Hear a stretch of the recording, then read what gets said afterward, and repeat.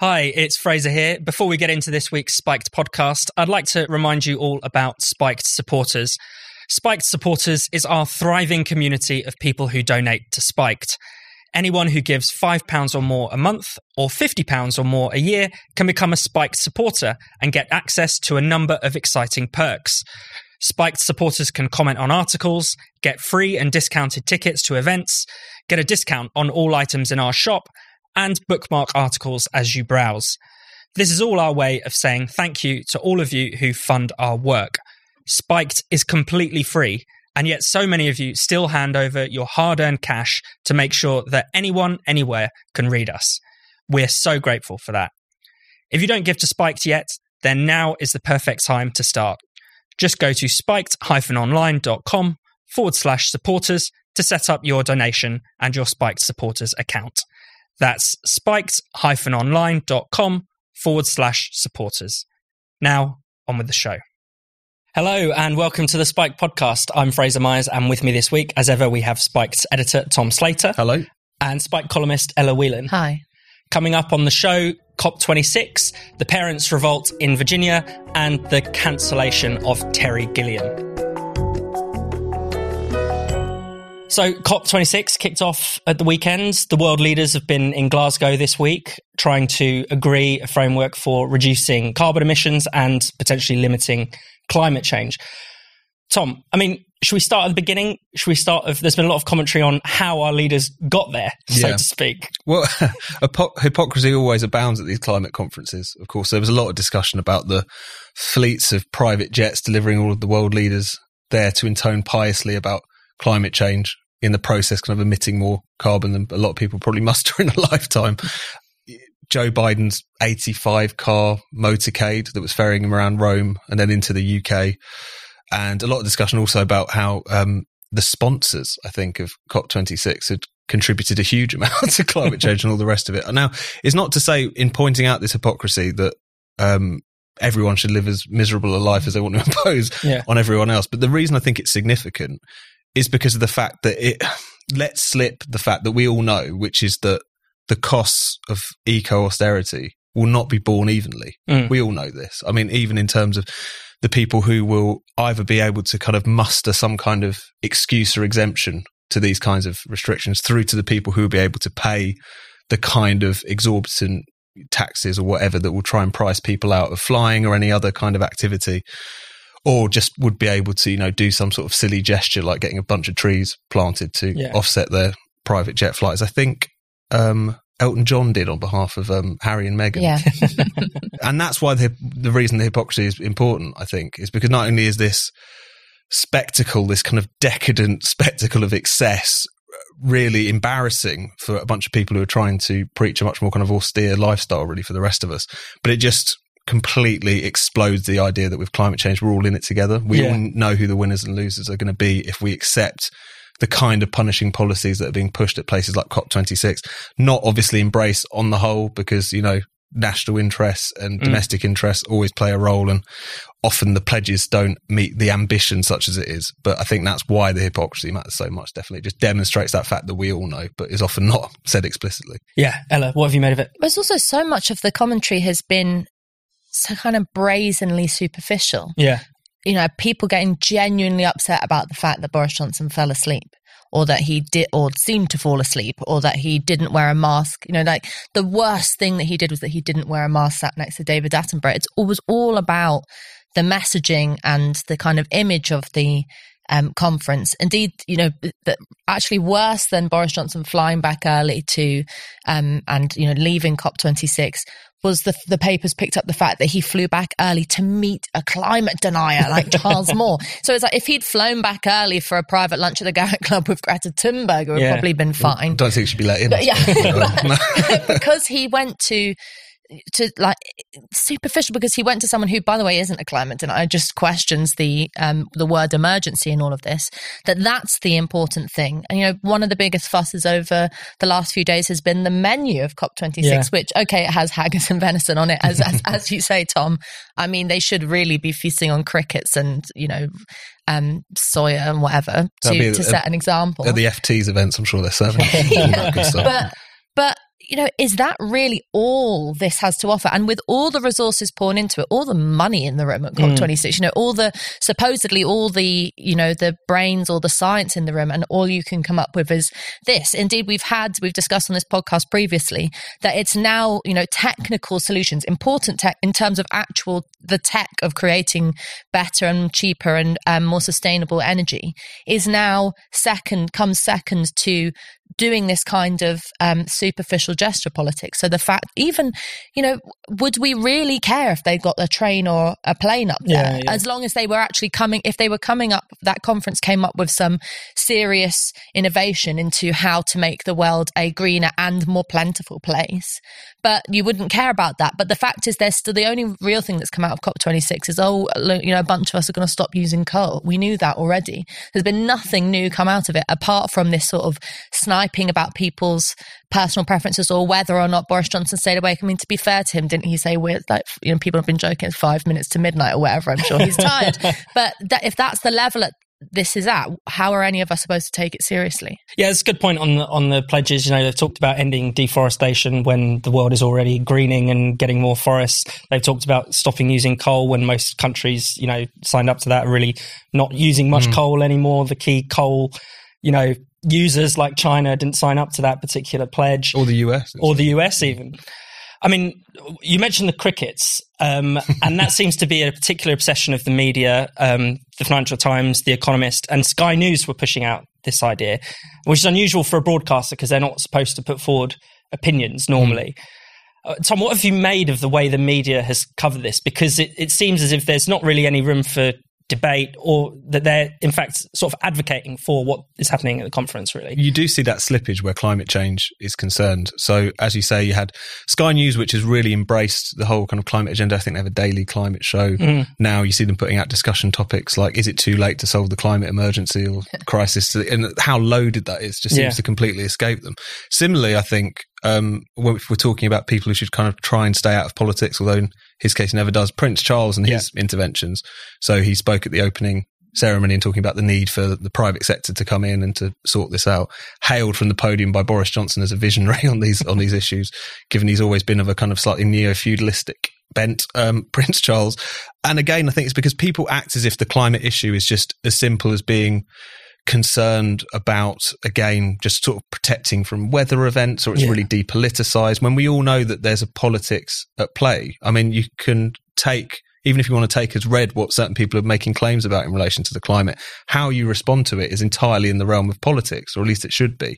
I think the problem is that our public discussion about it and our media discussion about it is so incredibly limited. There's a kind of predetermined set of policies, more or less. And if you want to reframe the question about should we prioritize the climate or should we prioritize people's living standards? I mean, that just isn't allowed. That's just been even suggesting that, maybe acting in the way that people are suggesting would be hasty and damaging. You get slapped with this idea that if you're not a climate denier, you're a climate delayer, and that's almost as bad. It becomes this really slippery sort of censorious discussion. And that's one thing that's really difficult to break through, because really what we're talking about here and what we spend most of our time criticising is we're not necessarily talking about climate science so much as we're talking about the politics of environmentalism, the fact that the answer to the question for these people is always that we have to have less. Now, a lot of the world leaders, Boris Johnson in particular, really want to kind of suggest that it isn't this zero-sum game that, all of this shiny green technology is going to ride to the rescue. But we all know that's not the case. Yeah. I mean, his own climate committee, the Climate Change Committee, which advises the government, have chided him for relying too much on, hoped for in the future developments in, carbon capture and storage and all the rest of it, things which just haven't proven themselves just yet. So I think that's the problem, is that the debate, and you see it in the media and you see it in general, is just so limited. And again, the policy prescriptions are so just predetermined that people almost don't realise that they're making quite political statements when they should, in the case of the media, certainly be a lot more objective and unbiased in the way that they talk about these things. Definitely. I mean, we've talked a lot on this podcast about some of the costs of the kind of net zero transition for a country like the UK, but it's become, given that this is a global summit, we should probably talk a bit about what it means for the developing world. And it's quite clear that, India has signed up to this 2070 pledge, which is, net zero in 50 years' time, effectively. No one who's signed up, Modi's not going to be alive by the time that comes around. India's been chastised for this. Russia, China are being chastised. President Xi is not at the meeting at all. President Putin isn't either. I mean, what do we make of that dynamic? Because there's something a little bit unseemly about that. Yeah, I mean, unseemly is a polite way of putting it. I mean, you now have a discussion about, have a situation in which big Western players are deciding the fate of, Russia's not a small country, but, developing nations which have no necessarily political power. There's a kind of discussion in particular about the sort of the beauty of countries in Africa and the way in which people live there, and how it's, you have Greta Thunberg and others talking about the Industrial Revolution as this horrendous period in history, and that how we've all kind of fallen into disrepute in the UK and in other Western nations, and basically all of that is like, it's like the noble savage. It's like it's an incredibly colonial way of discussing the developing world, and it also is like a kind of almost wearing Western supremacy as a badge of honor. It's like, because we are in a position historically to be able to make these decisions, we will now decide your fate. I mean, we've mentioned several times on this podcast the issue of democracy, and how in particular things like COP26 is a perfect example. It's like the most undemocratic thing to take place, where you can't get in if you're an ordinary punter, and it's being held in Glasgow amid all these strikes and stuff, and it's like glaring in your face, the undemocratic nature of it. But the global discussion about democracy, I mean, why is it that Boris Johnson or Joe Biden or Angela Merkel or any of these big political players would get to decide the fate of someone living in a village in Nairobi, or indeed living somewhere in Pakistan? I mean, it's incredibly unfair, and it's what everyone who in other discussions about Western imperialism talks about in this superficial way. This is what it looks like in the 21st century. I mean, the India example as well just really rounds that home. You've got a lot of people expressing regret that an Indian prime minister has failed to meet the demands of a British prime minister to reach net zero in a timely fashion. And Rob Lyons wrote about the so-called kind of climate bad boys on Spike this week, so particularly China and India as well as others. And he just makes the point that obviously China and India have made a lot of economic strides in recent years, much of it powered by fossil fuels, obviously. But what Rob did was he looked at the GDP per capita, and even despite all of this progress, it's like 19,000 for China, and it's about 7,000 for India, UK and US. It's like 47 and 68 respectively. Like, they've still got a hell of a long way to go in order to enjoy the sorts of living standards that we've taken for granted in the West for a very long time.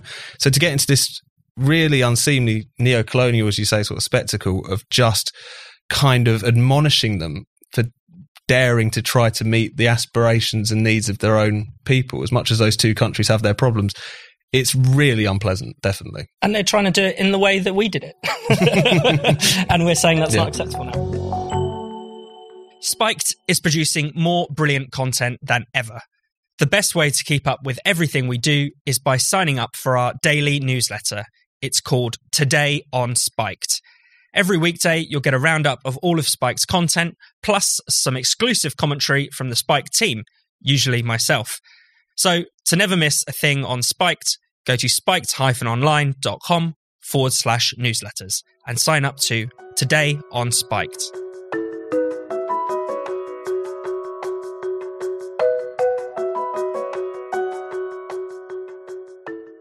Let's move on to events in America. There was a huge upset in Virginia over the race to become governor. The Republican Glenn Youngkin won a surprise victory in a state, essentially, that Joe Biden won comfortably only a year ago in the presidential election. He won by 10 points. And the main focus of Youngkin's campaign was education, which is an unusual thing to focus on in any kind of political race, really. It's not normally a big, hot election topic. But Tom, do you want to explain why education was so central to this? So it's become the first kind of electoral test, albeit a kind of statewide electoral test of this battle that's been going on between this kind of nascent parents movement and various school boards. And the issue is basically the way in which kind of woke politics has started to kind of permeate school practice. It's a kind of combination of things. So a lot of these places, the lockdowns meant that kids were at school for, most of the past year in some cases. And so you have this situation where school is brought home and a lot of parents were seeing the kinds of materials that their kids were having put in front of them and seeing some of these kind of Ibram X. Kendi, Robin DiAngelo type tropes make their way in to the curriculum, and not in a way it seems like that was just about discussing these ideas amongst others, but this, this being something akin to sort of indoctrinating kids into all of these ideas around America being white supremacist, or around the general kind of what, as a catch-all term, kind of gets referred to as critical race theory, but it's probably even more sort of degraded and certainly a lot more widespread than that particular quite niche legal academic pursuit. And also, particularly in Virginia, there's been this new discussion around kind of gender-neutral bathrooms, which is stirred up, and we've talked about in Spikes in the past week. So you had Glenn Youngkin very effectively make that a kind of core part of his campaign, and then Terry McAuliffe completely shoot himself in the foot, first of all, by saying that this issue of critical race theory in schools was basically a right-wing conspiracy theory and a racist dog whistle, I think in his particular terms. There was this quote which really did the rounds in one of the debates where he basically suggested that parents basically dictating what should be taught in school is something that he doesn't want to see. It was actually in the context of something a little bit different, but nevertheless it came to define that kind of core difference between him and Youngkin, I guess. And also the media, it's been fascinating because they have just completely done basically two things at the same time. On the one hand, has just admonished these parents and suggested that they basically are either just racist or they're just gripped by a conspiracy theory that doesn't actually exist.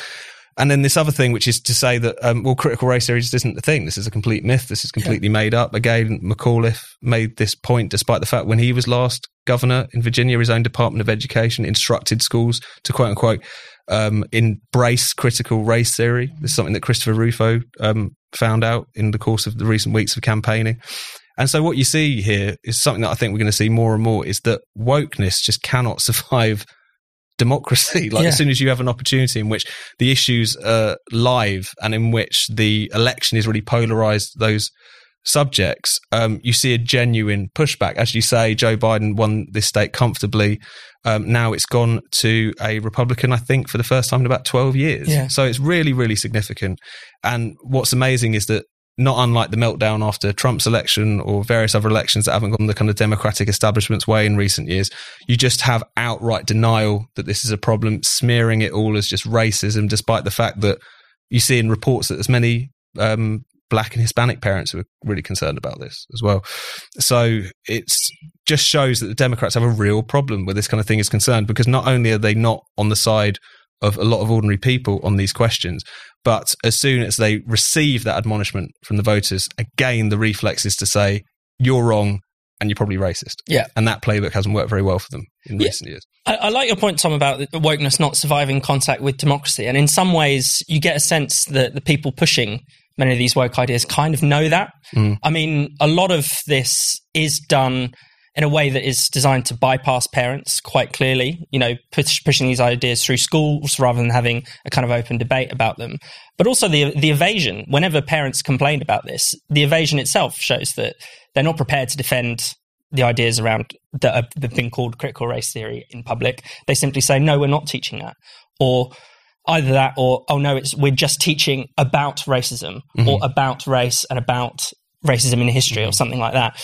So there is a kind of, there is almost, knowingly or not, there is a sense in which wokeness, the advocates of it sort of know they can't really get away with it, or they know they're not on the side of the majority. Yeah, or as you said in your column this week, Fraser, they're kind of playing this double game, which is there was this brilliant write-up in brilliantly terrible write-up in a Guardian US article where he was basically framing Youngkin's win as the weaponizing of an anti-CRT sentiment, and the article talked about the fact that this was really just a backlash to the Black Lives Matters protest, as if like you said, it was a really specific campaign about education and about teaching kids. This wasn't just like a nebulous feeling, sentiment that he picked up on in general society. It was a very specific and targeted area of policy and area of politics in relation to what happens with kids in schools.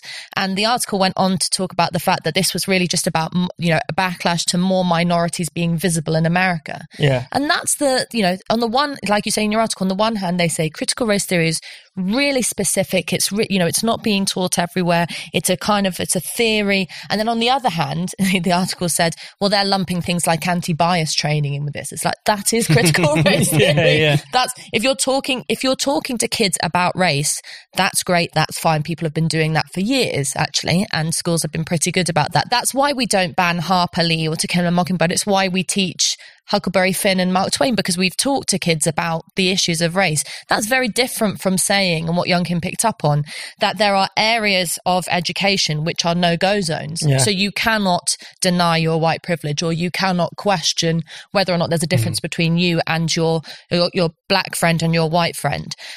But the thing is, this isn't just actually about education, because really what this whole discussion, and that, Republicans can get a bit silly and can do the whole kind of like they're indoctrinating our kids thing. But the thing about this particular issue of critical race theory is that it does seem like a very obvious, if not indoctrination, willful kind of blinkering of kids to wider discussions about politics. And you see it play out outside of the classroom, in universities, and then now in workplaces where you have all of this training being brought in, and it gets people's backs up, because basically what it's saying is, if you don't buy into our position, you are a bigot and a racist. And so then that's not a backlash. That's a very normal position to have in a world that is a lot of the time seeming like it's going mad. And it's interesting to hear Youngkin defending his campaign against critical race theory using the Martin Luther King line, essentially, which would be our defense, which would be how we would argue against it as well, that we don't want to see the world through race. Yeah. But now if you refuse to see the world through race, then you're seen as part of the problem. Well, that's what's so fascinating, because people are trying to present this almost as like some sort of really dirty, low, old-fashioned kind of racist Republican campaign in which you race bait and you use this as an issue. People are trying to kind of like conjure up that kind of caricature.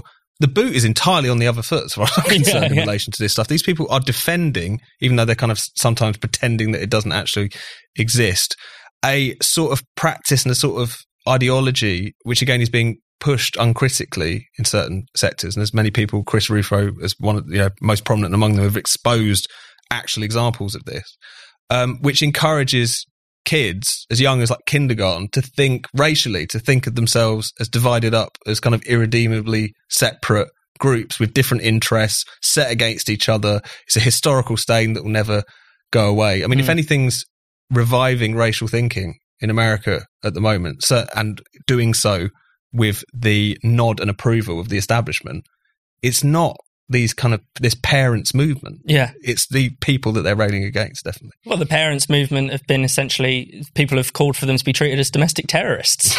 which seems to be the sort of democratic establishment's answer to everything. It's to label them domestic terrorists. Racist or domestic terrorists. It's also just in more broadly discussions about how, racism in society versus in the classroom. The thing that was so terrible about that Channel 4 program, the school that ended racism. Oh yeah, this is about the British example of the school implementing critical race theory. Similar discussions in America, is the idea that, as you say, that this stain of history follows children from birth right up into, that's kind of inescapable. But the whole thing that was, my favourite film, East is East, is the play out of it now, and it's all back in the news. Then that really successfully looked at the way in which that generationally things change. So actually, even if there is racism in your home, if your parents have a certain view, or if your parents have suffered from racism, when you come into school and you're with young, fresh, innocent kids who are of all different backgrounds, but you're all on an even keel because you haven't had a life and you haven't had experiences. You're new to the world, and you then develop different perspectives to your parents. I mean, that's what has happened culturally. That's what generational shift is about. You don't just kind of live and breathe the values of your home, or even the values of society. You find your own views, and you can only do that if you embrace the idea that kids are blank sheets, that don't come with any preconceived ideas. And the problem with critical race theory and all this obsession with race is that it pretends like kids are already loaded with all this stuff, and what you've got to do is kind of force it out of them. And actually what's happening, as you say, is the opposite, the boots on the other foot. It's like, instead of embracing the fact that kids are open to everything and that as a teacher you're meant to be able to shape them in some kind of way, or at least give them the tools to shape themselves, it's now like you've got these horrible things that you have to moralize, and it's like a dirty sponge that you have to clean. And that's a really dystopian way and that's why the parents are reacting. It's like, my kid is not a racist. That's a terrible thing to say about a kid. Don't say that. And so it's a very basic gut instinct that this is wrong. Just white fragility. But even on the basis of kids. But it's probably also worth just saying, finally, on the Virginia election, the fact that at the very same time that you had all these commentators saying this was another example of white lash, this is white supremacy and all the rest of it, the lieutenant governor who was elected, a Republican, Winsome Sears, a black American woman of Jamaican extraction originally, a curious beneficiary of white supremacy, it seems like. So I think that really, again, gives you an indication of how full of it these people are, to be frank. The Spiked shop is open for business. You can get your favourite Spiked slogan on a t-shirt, hoodie, mug or more. So why not treat yourself or treat a friend who has good taste to some epic Spiked merchandise? Get ban nothing, question everything on a sweatshirt. Get cancel culture on a laptop sleeve. Or get love Europe, hate the EU on a tote bag. Support Spiked and look great at the same time by visiting the Spiked shop. You can go to spiked-online.com and click the red shop button in the top right corner, or you can get there directly by going to spiked-online.com/shop.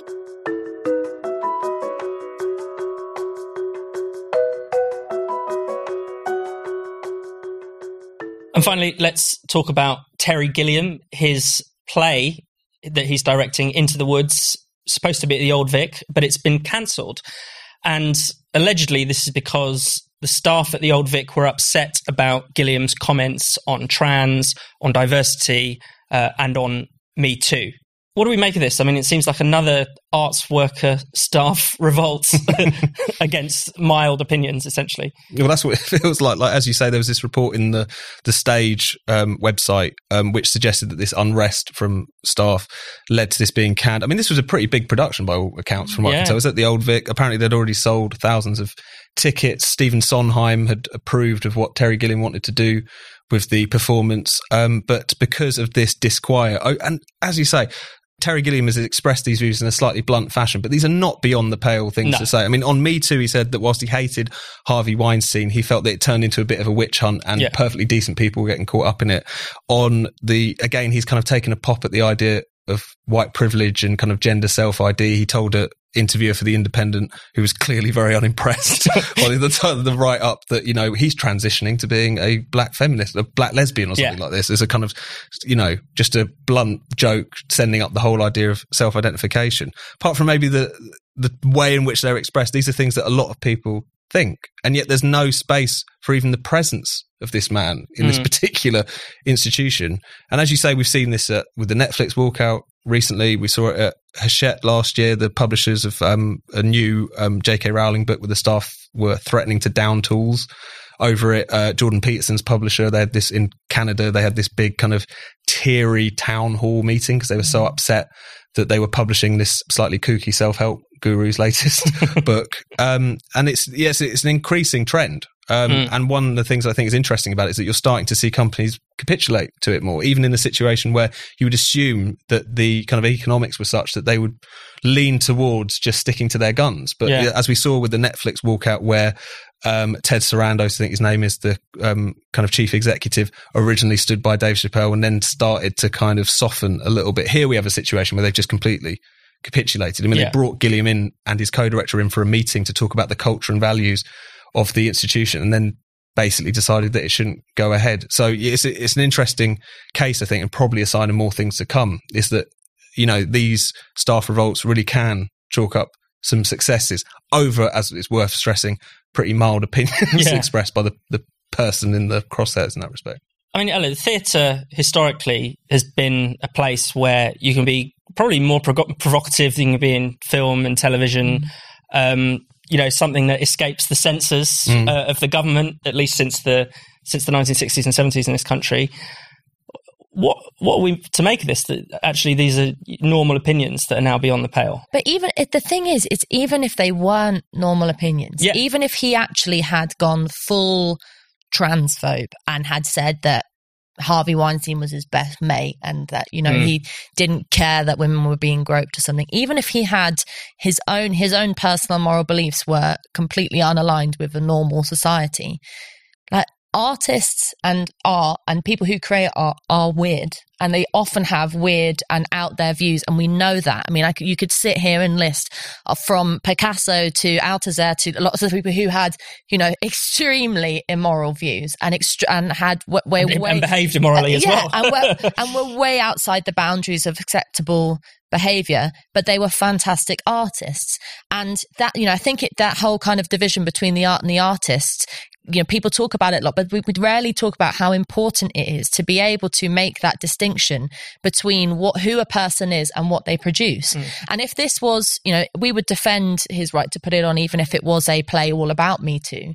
But the fact that it wasn't, but that this is a production that has nothing to do really with, definitely nothing to do with his views on Me Too or on self-ID, tells you that there's something else going on here. And, it's also just the hypocrisy of it makes me sick, because that in these institutions, they have been working with individuals, as it happens, posh men for many, many years who are like incorrigible assholes.